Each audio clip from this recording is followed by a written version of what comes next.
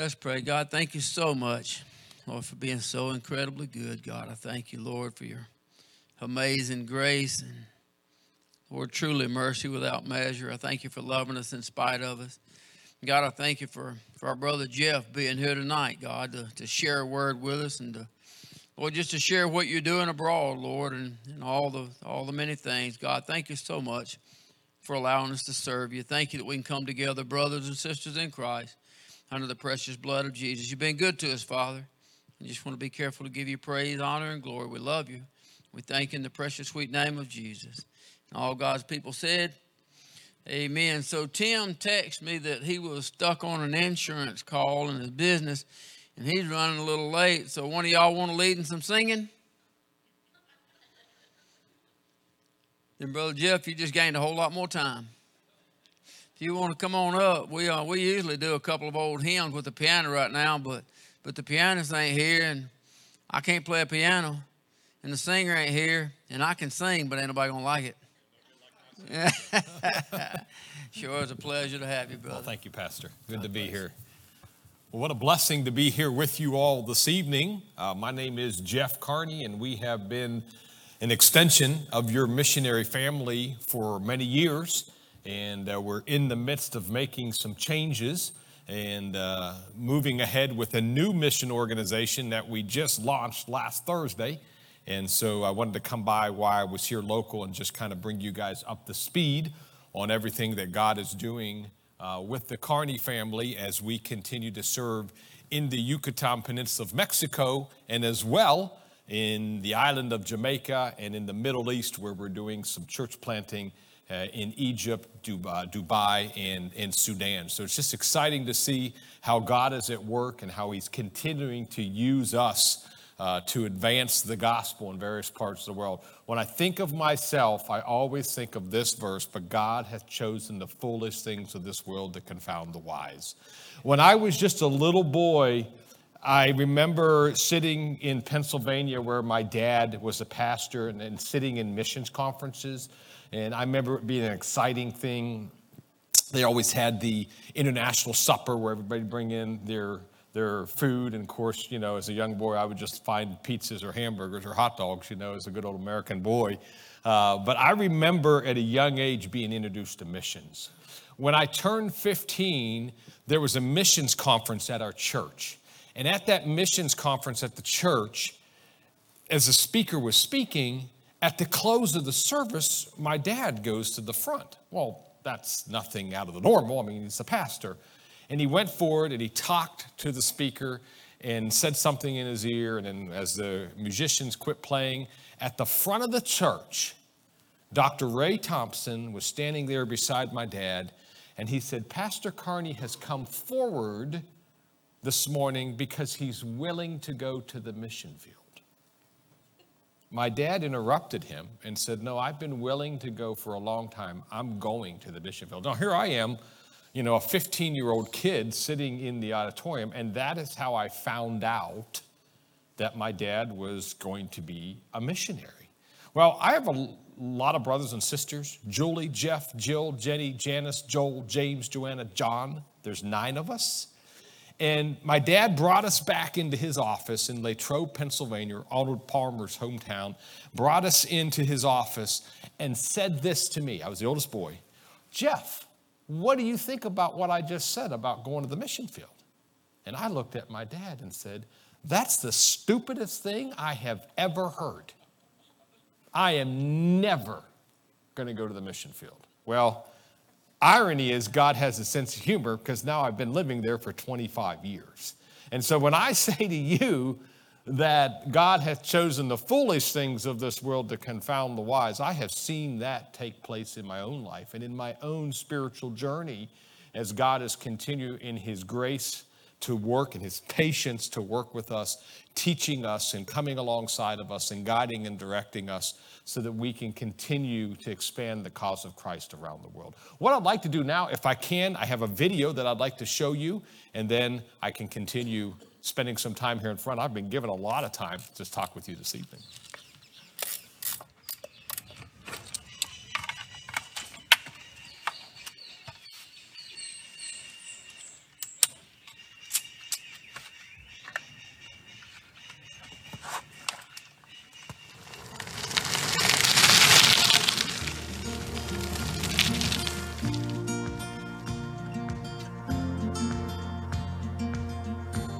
Being a missionary in the Yucatan is much more than a job. It is an adventure in doing life together with the Mayan people. I was at the radio property the other day, and I sat down, opened my Bible, and I turned to Isaiah 42:11, and it talked about, let the inhabitants of the rock sing. If you know anything about the Yucatan, it's built on a limestone shelf, and there are rocks everywhere. But when I think about that passage of scripture in Isaiah, let the inhabitants of the rock sing. We want to bring the gospel of Jesus Christ to these Mayan villages, and we want Jesus to put a new song in their mouths. We want change to take place, yes, and churches to be planted, but we want homes to be transformed by the gospel of Jesus Christ. Elizabeth and I love serving in the Yucatan because every day, quite frankly, is a surprise. We show up at a village thinking that we're going to do A, B, and C, and God redirects and we end up going in another direction. It's exciting to have a front row seat, seeing God at work in the lives of people, and doors continue to open up for the gospel. We are so excited about what God is doing with Reach Ministries in the Yucatan Peninsula. Relationships, they're crucial for us to see the gospel go forward.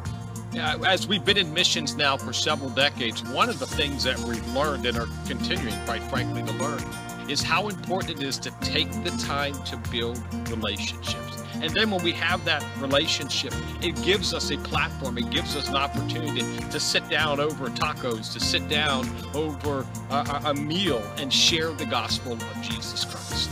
You know what really touches our heart is when we go into a new village, we show up, we meet the mayor, we're handing out corn, or we're doing an eyeglass clinic, and they just give us free reign to share the gospel of Jesus Christ. When we go into a public school, and they'll bring all the kids out and sit them on the court, and they're sitting there listening to us. And I counted at one school over 300 students, and just a great opportunity to show them the love of Jesus Christ and continue to build relationships with them.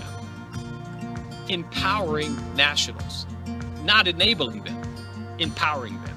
In the beginning of our time in missions, when we got to the field, we would do, quite frankly, everything. We were involved in doing all the planning, all the preaching.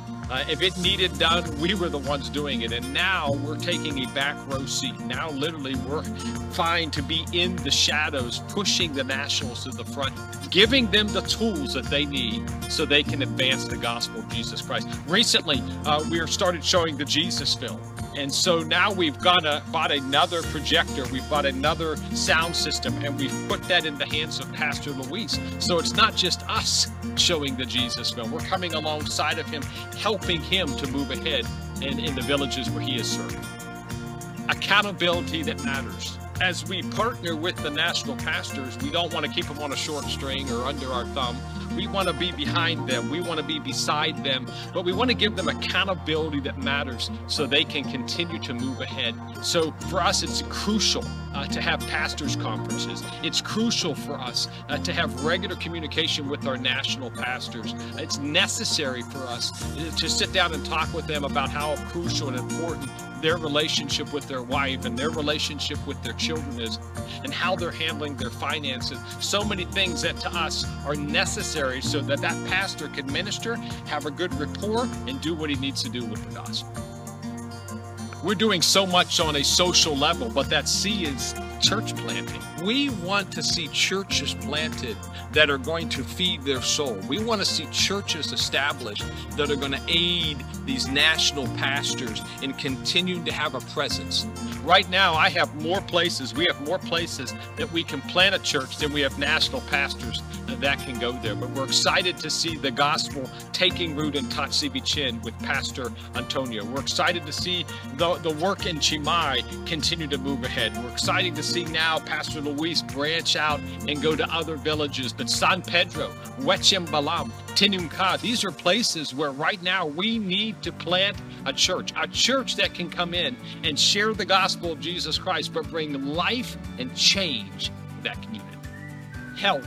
We want to bring health to these villages. We want people literally to drive into a village and say, what is different here? Well, the gospel is making a change. Jesus is making a difference. So we partnered with the mayor at Tatsi Beach Inn, and we put in a new town dump. And then we went into the schools and we talked with the kids about not throwing their trash down. And we put up banners around town so they would know the importance of using the new trash dump. This is just a small way that we're looking to bring health to the communities. We have eyeglass clinics. We have doctors that come in to treat people. We do baseball camps and softball camps. We're excited to see the radio building completed and excited to see plans being laid for the radio transmission to begin. The batting cages are installed. The radio property, how it's going to be developed with the gospel trail, where people, when they come to us, literally we're going to be able to walk them through a presentation of the gospel. These are just ways that we want to bring health. We want to bring life. We want to bring change and the gospel of Jesus Christ to these villages in the Yucatan Peninsula. We are so excited about everything that God is doing in the Yucatan. I'm so excited about seeing our reach continue to expand from Tatsi Beach Inn and touch these other villages all around. There's over 30 villages where we have right now an opportunity to go in, whether it's giving out corn, whether it's working with the ladies in their softball team, whether it's going into the school and teaching English, whether it's doing a baseball clinic. Just the opportunities are endless for us to continue to advance the gospel, to continue to build relationship, to partner with these national pastors, pushing them to the front, laying a foundation upon which they can continue to build so churches can be established and that whole community and that whole region can be touched with the gospel of Jesus Christ. My friends that know me, when they talk about me in missions, they often say this: Jeff, you're like, where's Waldo? We're trying to follow, where are you at? What are you doing now? And it's exciting to us, invigorating to us, that God is giving us the opportunity to exponentially expand the gospel and make disciples and plant churches. So we intentionally in this video just focused on Yucatan. That's where we're boots on the ground. I go back there in a couple days and going to be there for a pastors conference, have 12 pastors coming in the mine villages. Actually, we said we had those 30-some villages that we're ministering in. That's up to 66, equal to the books of the Bible now. And so obviously have a lot that's going on there in the Yucatan. But God has given us the opportunity to be with the Noah's Ark Children's Home in Martha Brae, Jamaica. It's an orphanage that's there in Jamaica. He's also given us the opportunity to work in the Middle East. And you say, how in the world does a missionary in Latin America, in Mayan culture, how does the door open for you to be in Jamaica and for you to be in the Middle East as well? That's a very good question, and one I've not actually been able to wrap my mind around, except for the fact that God has just given us those opportunities. So for years, we've been with BIMI, Baptist International Missions Incorporated, out of Chattanooga, Tennessee. And last Thursday, I went in and actually handed in our resignation, and we literally just launched Reach Missions. You are the second church that I have presented Reach Missions to in our desire to continue to move ahead, being good stewards of the opportunities that God has given us. So we're excited about the future. I go to Jamaica the end of March, actually fly there from the Yucatan. Going to go down to the first week of spring break. There's 2 weeks of spring breaks in the Yucatan in Mexico. So that first week, I'm actually going to go to Jamaica, be there about 10 days. We just hired Dylan Fowler to be the director of the Noah's Ark Children's Home in Martha Brae, Jamaica. And at the same time that he's come on board to help us with a tremendous need there with the boys' home, he is interested in probing the water to see about what God will do with him as it relates to maybe even planting a church. And so we want to plant a church there. That's a desire of our heart to put one in that community. So I'm actually going in today. One of the youth pastor at a church in McDonough gave me a group of books in a pack of books, or a pile of books, in English, and I'm going to be able to put those in Dylan's hand and just kind of encourage him and begin to work with him as it relates to having more of a spiritual impact, making that impact in that community. Going to Cairo, this will be my third trip to Cairo, the end of May, beginning of June, and we're going to do a pastors conference for 32 pastors and their wives. And this pastors' conference is very unique because it's actually a marriage conference. So our desire is to provide fill the gap instruction and encouragement to these pastors so they can move ahead with the gospel of Jesus Christ. Why a marriage conference? Well, we want to teach them that if your home is not strong, your ministry can never be strong.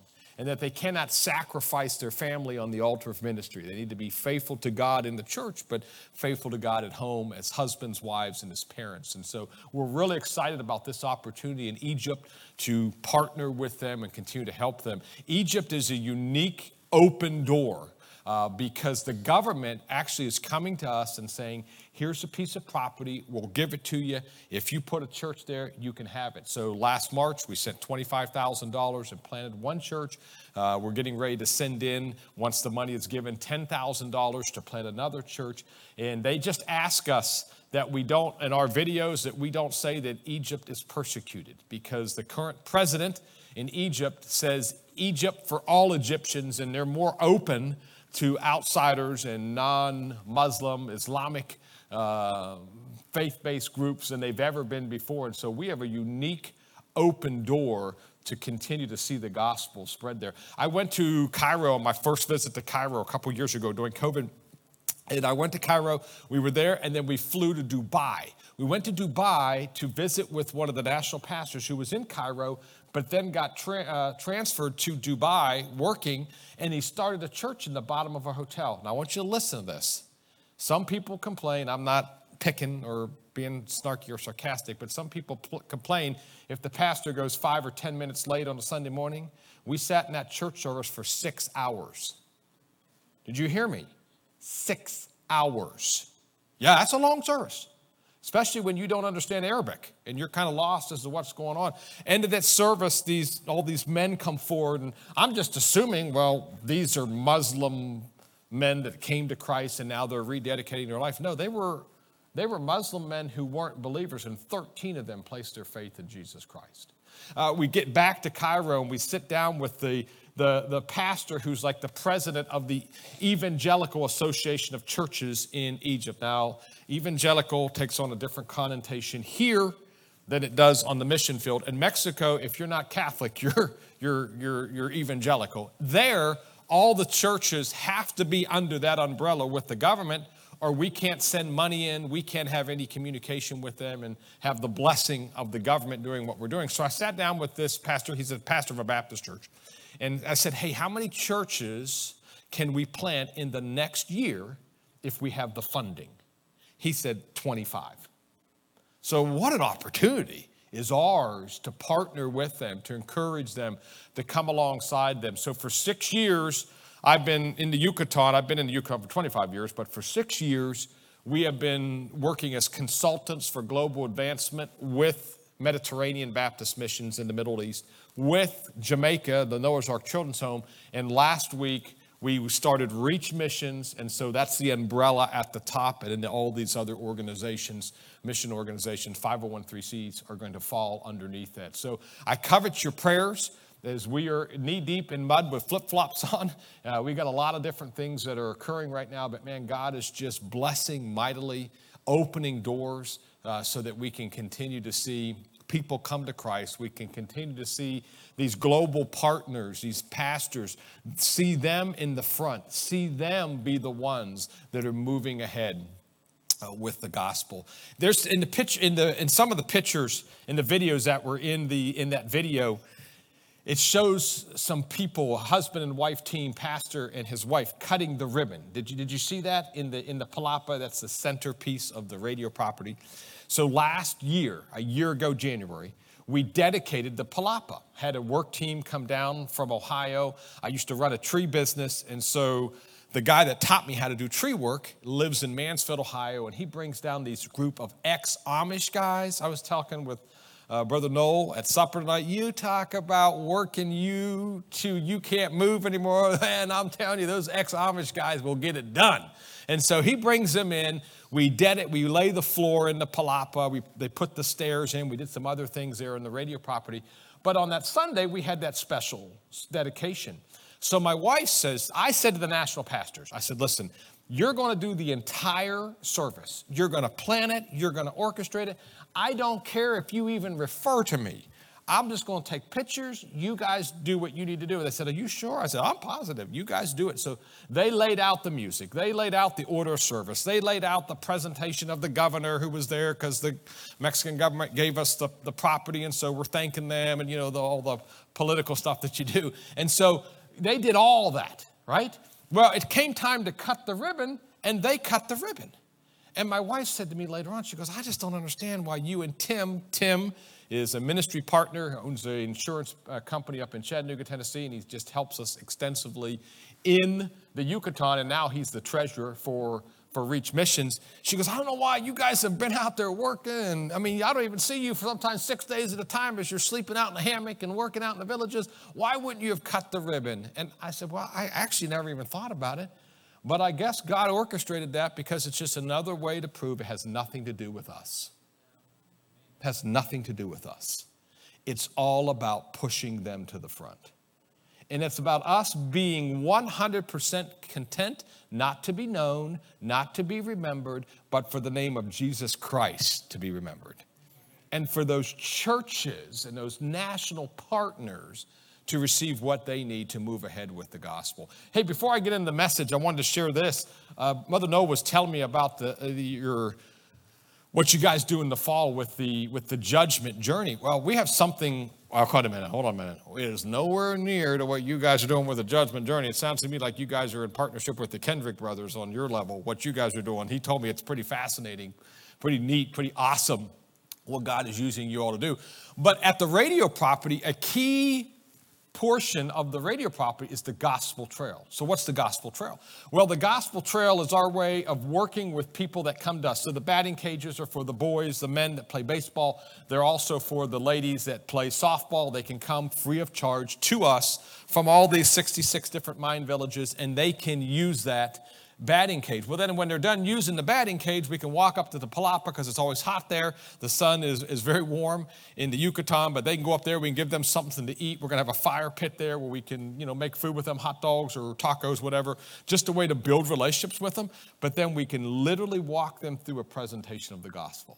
So as you walk out of the Palapa, you just take maybe about 10 or 15 steps and you come to two trees. One's a mango tree and the other is a tree that they actually use to put the covering, the straw roof covering on your roof. It's called a guano tree. And so we're going to take them there and talk to them about two trees in the Garden of Eden, right? And start to unpack for them what went amiss with mankind in the Garden of Eden. Then from there, we're going to walk them over to the batting cage. And when we get to the batting cage, we're going to tell them, hey, listen, you guys love baseball here in the Yucatan. I know most people think, well, Mexico, they love soccer. They do, but boy, they love baseball in the Yucatan. And it's 3 strikes and you're out. Well, that's the same way with God. You see, we sin because we choose to. We sin because we're connected to our parents, but we sin because of direct linkage between us and our parents and Adam and Eve. So talk to them about sin and how it came into the world. Walk around behind the batting cage. And when we walk around behind the batting cage, we're going to go to Golgotha. Now, the Bible tells us it's the place of the skull. If you know anything about Latin culture, they're fascinated with death. That's why All Souls Day, and before that you have Day of the Dead. End of October, which is our Halloween, but it's different for them. But they're fascinated with it. And so actually having skulls there with the cross coming out of them, not done in what we'd say in Spanish, trucho, not done in a cheap way, but done in a great way to represent what took place at Calvary. And then from there, we walk over, we dug out this huge stone that we found underneath the roots of a tree when we were developing the radio property. And we took that stone and we propped it up and it's still there. And now we're going to use that stone, cut it out, and actually have a stone that's going to be there for the empty tomb. And then from the tomb, we're going to come over back to the entrance to the radio property that shoots straight up to the Palapa, and that's called the Road to Emmaus. And we're literally just going to walk with these people and unpack for them what it means to know Jesus as friend, Savior, and Lord. So, man, we're thrilled about what God is doing there and how he is continuing to open up these doors. And I just want to be plain right now. If you're thinking in your mind, wow, they've really had a good plan of attack, you need to understand this was not in our plans. Our plan 5 or 6 years ago was to get out of missions and transition to a position of executive pastor. We actually met with several churches about that role. And God at the last moment shut that door. And my wife said to me in one conversation, did you ever feel like nobody wants us? I go, well, I don't know, honey, that's not really encouraging to think like that. But, I don't know why these doors have closed. Well, we know now why the doors have closed. Because God has opened them wide for us to continue making an impact there in the Yucatan, making an impact in Jamaica, making an impact in Egypt, in Sudan, and in Dubai. And now we just talked to another missionary about partnership in other places in Africa. It's just neat, humbling, but also inspiring to see what God is doing. And by the way, that's because of churches like you that partner with us in prayer and that partner with us financially so we can continue to do what God has called us to do. I want you to take your Bibles and turn to the book of Matthew. I was told this is the most spiritual church in all the world. Pastor Yancey said, listen, I'm going to tell you right now, you can speak till 9:30. It don't matter. He goes, we're here. He goes, but everybody's leaving at 8 o'clock. So you guys get with me, and we're going to jump into this right now. Matthew 16:18. Now, the word myth.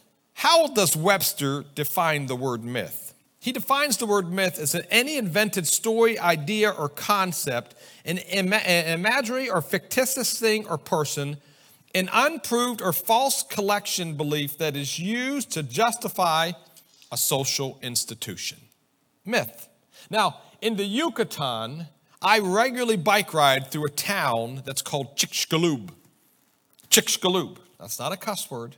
Okay, it's the name of a town. Chicxulub. Now, scientists assert that some 65 million years ago, a large meteor landed here. They say that the crater that this meteor made was more than 110 miles in diameter. They continue to teach that the meteor's estimated size was about 6 miles in diameter and released energy equivalent to 100 million megatons of TNT on impact. Now, let's put that in context.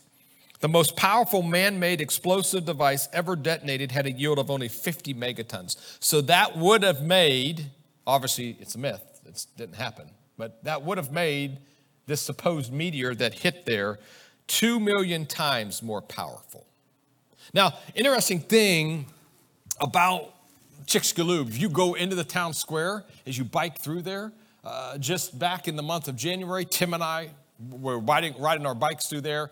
We stopped, there's a store, we always go in and we get our Powerade and get a little something and continue down the road. Usually it's like on a 30, 35 mile bike ride that we like to do in that part of the Yucatan. And so when you go into that store, right in front of that store, there is a rock in the center of town that's like on this like pedestal, and they're saying this is part of the meteor. Wow, it's not part of the meteor. It's just a rock that they put there. But they're telling people, hey, this really happened. They believe it. By the way, scientists say that's the meteor that killed the dinosaurs. But interestingly enough, it did not kill any frogs. It left all the frogs untouched, but decided to say it killed the dinosaurs. Well, I want to talk to you about some myths with the church. There's some myths that are existing today with the church. Number one, the church is merely a human organization. That's a myth. But people say, hey, its head is Peter and is built upon the human foundation of the apostles and the early church fathers. Listen to what one author said. Too often Christians have divorced the spiritual, heavenly, invisible, and eternal church from its physical, earthly, visible, and historical manifestation. The result has been to treat local visible churches as merely human organization and has caused Christians to treat their churches as they treat any other human organization, like a political party or club. Well, that's a myth that the church is merely a human organization. But another myth, the church is a supermarket for spiritual groceries. Therefore, church shopping, hopping, and dropping, well, it's permissible. Another author said, our supermarket mentality and the plethora of differing churches make our modern situation both unique and dangerous. He goes on to say, we never seem to find just the right church. And this dissatisfaction can lead to a never-ending church shopping spree. Another myth, number 3, the church is any gathering of a few believers. In other words, the church can be defined as any group of believers who are studying the Bible or praying together. Well, a Bible study is not a church. It's a Bible study. Getting together in the home for prayer is not a church. It's a prayer meeting. A group of Christians with a guitar and tambourine is not a church. It's a sing-along. A gathering of saints for eating and gossiping is not a church. It's a party. It doesn't mean the church can't be in the house studying the Bible. It doesn't mean the church can't be in the house praying. But sometimes people believe anytime believers get together, that's a church. Another myth is the church is optional. I mean, if you attend the big 2, Christmas and Easter, you're good to go. Some have been misled, one author said, into thinking that their spiritual health depends entirely on a direct personal relationship with God. However, to grow in Christ, believers need each other. God gave us our individual spiritual gifts for the growth of the community. We must reject the idea that balanced spiritual growth can occur outside of a covenant community or covenant commitment to an authentic local church. I see the impact of this myth of science regularly in the Yucatan. And we can see the impact that these myths that many people embrace today about the church, how it's dangerous and how it's causing problems, not only in America, but around the world. So I want to just speak to you quickly about the ABC building blocks of a healthy church. I'm not a real intelligent person, so ABCs, well, that just kind of helps me stay on track and tracking. ABC building blocks of a healthy church. You're with me in Matthew 16, verse 18. In the New Testament, the word ecclesia is the word from which we derive church. An ecclesia means a called out assembly, a Christian community of members on earth or saints in heaven or both. Now, it is used some 117 times in the New Testament. It is translated as church 115 times and is translated as assembly 2 times. However, some 90 times when it is used in the New Testament, it refers to a local church, an individual church that has members and leadership just like Faith Baptist. Matthew 16:18 is the first time the word church is found in Scripture. Revelation 22:16 records the last usage of church. In Matthew 16:18, with only just a few words, we find clearly a description about the ABC building blocks of a local church. This is a cross-cultural blueprint that worked in the early church, and it can still work today as we advance the cause of Christ. Let's go to the Lord in prayer. Dear Heavenly Father, thank you for the opportunity to be here in LaGrange. Thank you for this church. Thank you for the people that are here present. Thank you for the people who aren't here present, who are ministering around the church property this evening with children and other areas. I pray your deepest, richest blessings upon them. Thank you for a church that is committed to working together to reach others with the gospel. I pray as we turn our attention towards your word, that you would illuminate our hearts by your truth. And you'd help us not just to have sound orthodoxy, sound doctrine, but you'd help our orthopraxy, how we live and carry out doctrine, how we live and apply your truth from Scripture. Help it to transform us from the inside out. In Jesus' name, amen. So remember this is ABCs, right? A, remember who God uses to assemble the church. Remember who God uses to assemble the church. What does Matthew 16:18 say to us? It says, it uses the word what? Peter. Look with me here, 16:18. And I say also unto thee that thou art who? Peter. Do you know who God uses to build the church? Flawed human beings. Imperfect individuals. People that miss the mark. People who many times don't have bragging rights about what they've said, done, and thought. People like Jeff Carney and people like you. Now, what about Peter? Well, he was a blue-collar workman, knew how to work with his hands. He was a fisherman. Remember, he caught all those fish and dragged the net to shore by himself? I'm sure he was a pretty stout guy. He was also a man who knew how to open his mouth and insert his foot. He was just a good old husband, right? Just like the rest of us. He was a man who struggled to pray. Remember, he was asleep when Jesus was praying? He was a man who was ashamed to follow Jesus when the pressure was turned on. He was a man who was armed and dangerous. Remember, he pulled out his sword and whacked off the guy's ear. I mean, if he was here today, he would have a 6 hour. He would be packing. That was Peter. He was a man who denied his Lord and cursed like a sailor. And he was a man who was guilty of hypocrisy. In the book of Galatians, Paul had to withstand him to the face because of his hypocrisy. So we're not trying to judge Peter and make ourselves look better because of him. We're trying to level the playing field and realize these are the type of individuals that God chooses to use to assemble his church. People like Peter, people like me, people like you.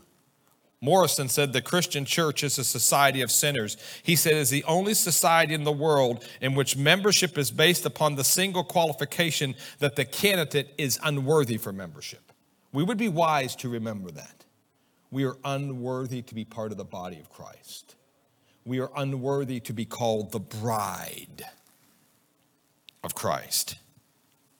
God used men who were often controlled by the flesh, lied, denied him, were uneducated, disliked prayer, had little faith, thought more of themselves than they did of others, and who forsook him in his hour of need. But wait, let's remember who he still uses to build his church, who he still uses to assemble his church.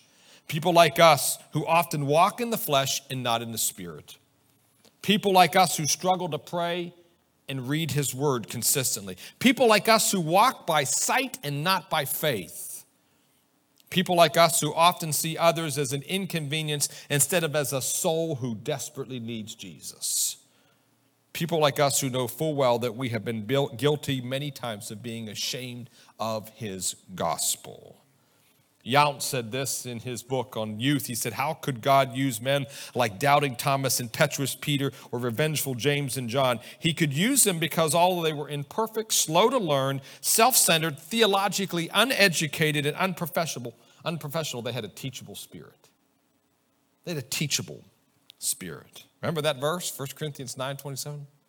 But God hath chosen the foolish things of the world to confound the wise. And God has chosen the weak things of this world to confine things which are mighty. Now, Acts 4:13 tells us something else about who he uses to assemble the church. He uses men like Peter who were uneducated. Uneducated. When they went up to the temple to pray and they healed the man and they were taken and they had to give an account of their action to the religious rulers, the Pharisees, Sadducees of that day, they took knowledge of them that they had been with Jesus, and they remarked, these are men without letters. These are men without formal education, and look what they're doing. They're turning the world upside down for Christ. The mission statement for Reach Missions is Reach Missions ignites relationships that opens doors to the gospel, empowering global partners with accountability to plant thriving churches and bring transformative health to communities, extending change beyond our reach. A crucial component is our partnership with global partners, these pastors. So as we work with some of these guys in the Mayan village that don't have higher than an 8th grade education, does that mean they're not candidates to be pastors if God calls them? Absolutely not.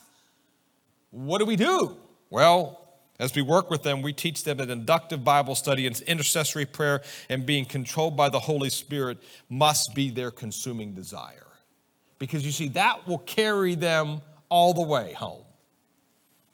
We lay a foundation upon which they can continue to build upon in the future. That's our steadfast commitment. So next week I have 2 pastors coming in from Atlanta, beginning of March, 2 pastors coming in from Atlanta. I have my brother Joel coming down from Ohio, my parents coming back to the mission field in March, and we're going to do this pastors conference. And we're literally going to talk with them about the first verse in Acts where it says, these things both Jesus began to do and teach. Teaching pastors, we do not have the authority to teach it unless we're practicing it. And coming alongside and letting them know we've got to show our people, we're not delegating to them leading people to Christ. We're not delegating them the joy of making disciples. We're participating. We're leading the charge with them. So laying that foundation upon which they continue to build upon the future and advancing their education through ongoing fill-the-gap training conferences that occupy our calendar. Beecher said the church is not a gallery for the exhibition of eminent Christians. It is a school for the education of imperfect ones. I do not like people that know it all because I can't relate. I can't relate. I am a student and I am wanting to continue to learn. You would think 25 years in missions, a quarter of a century, this guy has a lot to unpack. I have so much to learn as it relates to being on mission. I have so much to learn as it relates to partnering with them and helping them so that our legacy far exceeds our short time here on earth. A, who God uses to assemble it. B, remember who the church belongs to. Now it says this, I say unto thee, thou art Peter, and upon this rock I will build, what are those 2 words? My church. Let's remember who the church belongs to. Have you ever caught yourself saying, my church? Right? I heard a missionary the other day said this. He goes, I like to lord over my national pastors. Well, that's a problem because number 1, they're not his. And number 2, he's not supposed to be lording over them. Sometimes we don't correctly understand our position. And sometimes our ego can get in the way. You know what a big shot is? How many of you know what a big shot is? A big shot's a little shot a long way from home. That's all it is. And sadly, in ministry, in missions, we have a lot of people who think they're big shots. We need to remember and bring ourselves back down to earth by remembering who the church belongs to. It's his church. The Bible is clear that even though God uses men, there's a lot of miscommunication about this passage of Scripture with the universal church. By the way, universal church is another way of saying the Catholic Church. The word Catholic means universal. And so there's miscommunication because they say Matthew 16:18 shows a direct succession between the first pope, Peter, and every other pope that follows. They say the church is built upon them. It's not. It's built upon Jesus Christ. It belongs to Jesus Christ. Ephesians 2:20 clarifies this because it says, and are built upon the foundation of the apostles and prophets. Well, you say, wait. It says right there, but wait. It says Jesus Christ himself being the chief cornerstone. There is no doubt that God uses fallible men to assemble his church, but his church is built upon and belongs to the pure and solid cornerstone of our friend, Lord, and Savior, Jesus Christ. Paul again affirmed this in 1 Corinthians when he said, for other foundation can no man lay that is laid, which is Jesus Christ. In the Encyclopedia Britannica, 13th edition of church history, this is a little lengthy, but listen to this. The most notable thing about the life of the early Christians was their vivid sense of being a people of God, called and set apart. The Christian church, in their thought, was a divine, not human institution. It was founded and controlled by God, and even the world was created for its sake. This conception controlled all the life of the early Christians, both individual and social. They regarded themselves as separate from the rest of the world and bound together by peculiar ties. Their citizenship was in heaven, not in earth, and the principles and laws by which they strove to govern themselves were from above. The present world was but temporary, and their true life was in the future. Christ was soon to return, and the employments and labors and pleasures of this age were of small concern. In the everyday life of Christians, the Holy Spirit was present. And all the Christians' inspirational character was a fruit of the Spirit. Theirs was not the everyday experience of ordinary men, but of men lifted out of themselves and transported into a higher spirit. Why? Because they recognized who God uses to assemble the church, but who it belonged to. It had nothing to do with them. It has nothing to do with us. It's all about Him. The churches that have been planted and will be planted in the future in the Yucatan, in Jamaica, and continue to be advanced in the 1040 region of the world, Egypt, and in the Mediterranean area. Well, they are not ours. They never have been, and they never will be. The pastors who lead these churches, they are not ours. They are not our national pastors. They belong to Christ. They're His. Our use of the title Global Partners in Reach Missions is our way of showing that we don't lord over pastors or congregations. They are not under our thumb. They are not on a short string. We have a shared friendship and partnership with them in following Christ together in advancing His church. Winter and Hawthorne said this: the church belongs to no human person. And church growth must be growth in the numbers of disciples of Jesus, not proselytism to expand someone's earthly kingdom. ABC building blocks of the church: who He uses to assemble it, who it belongs to, but then lastly, remember what the church is constructed upon. I say unto thee that thou art Peter, and upon this rock I will build my church. I will build my church. The word Petros is a piece of a rock. It's like Peter, he's just a little stone, a little pebble, while the word Petra is the rock. The church is not built upon the little stone, Peter. The church is constructed upon the major rock outcropping, upon the foundation, Jesus Christ. The church is built upon sound biblical doctrine. It is built upon the solid rock foundation of the person and the work of Jesus Christ. By the doctrine and work of Jesus Christ, we mean His life, His death, His resurrection, the witness, suffering of His disciples, the deliverance of His gospel, and the multiplication of radical disciples who are governed by orthodoxy. That's just another way of saying our doctrine. And orthopraxy, that means we don't just say this. This is how we're living it out. These things both Jesus began to do and teach, as Acts 1:1 says. This is interesting. You know, the death of Christ occupies 30% of Matthew, 37% of Mark, 25% of Luke, and 41% of the book of John. How important it is for us to actually die to ourselves and recognize that many times we're just in God's way. And God wants to use us to assemble the church, but I tell you, He can't do that if we're just promoting our own agenda. He can't do that if we're all caught up in who we think we are and who everybody else thinks they need to be like us. There was a pastor years ago, he's passed away, and when he would preach, he had this idiosyncrasy that he would cough. And so a lot of the preacher boys that studied under him, when they preached, they didn't have anything in their throat, but they'd cough because he coughed. Well, we're not supposed to be mimicking men. We're supposed to be following Jesus Christ. And by the way, we want to give these global partners, we want to give them an example to follow, but man, we're fallible. And so we can and will let them down, but you know who will never let them down? Jesus. You know who needs to be their hero? Not Jeff, not some other missionary, Jesus Christ. One author said this: we are not called as judge either of God, whose ways we do not fully know, nor of man, whose destiny we are not called upon to settle. We are to find the lost and point them to Jesus.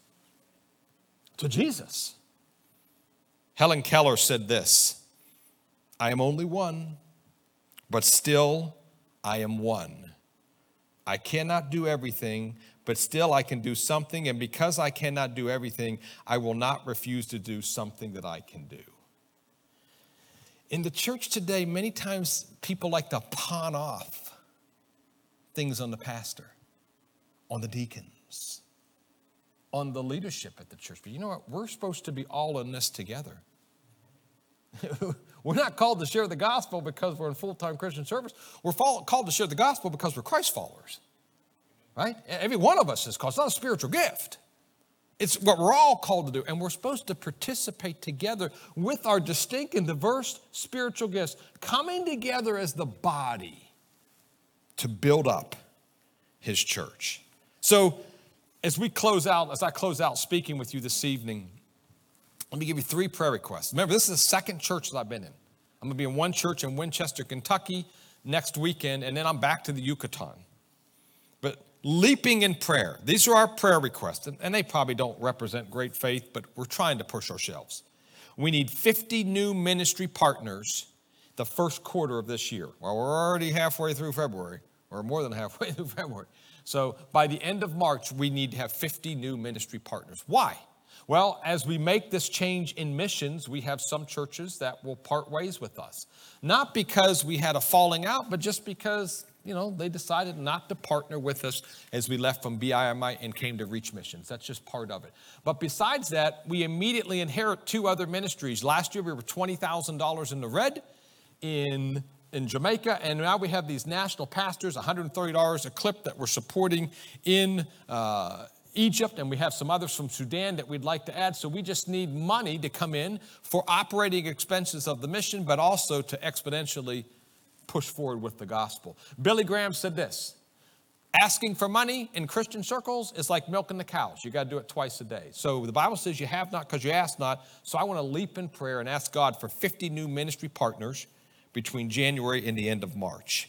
Second prayer request, 1,000 professions of faith in this Reach Missions inaugural year. I battled with that one. I thought, am I setting that too low? Does that just reveal a lack of faith on my part? But you know what? We don't have that set for numbers' sake. We have that number set for the soul's sake. What does the profit of man if he gain the whole world and lose his soul? Will you pray with us this year, our inaugural year, that we'll see 1,000 professions of faith? And then we need $10,000 to plant another church in Cairo, Egypt. Very unique. I told you. The government comes to us, said, here's the property. You can have it, but you got to build a building. And once you build the building, it's yours. We're not flying under the radar. They know exactly who we are, what we're doing.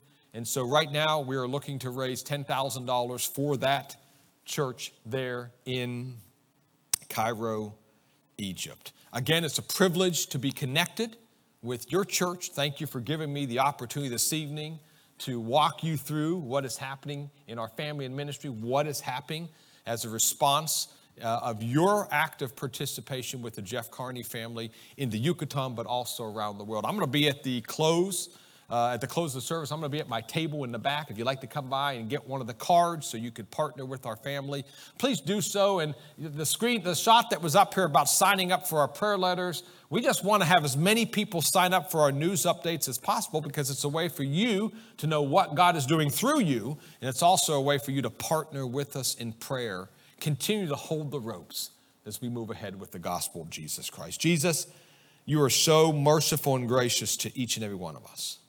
We have failed you more times than we can count. But we know that you are faithful to forgive and to pick us up, to restore, just like you did with Peter, so that you can use us to assemble your church.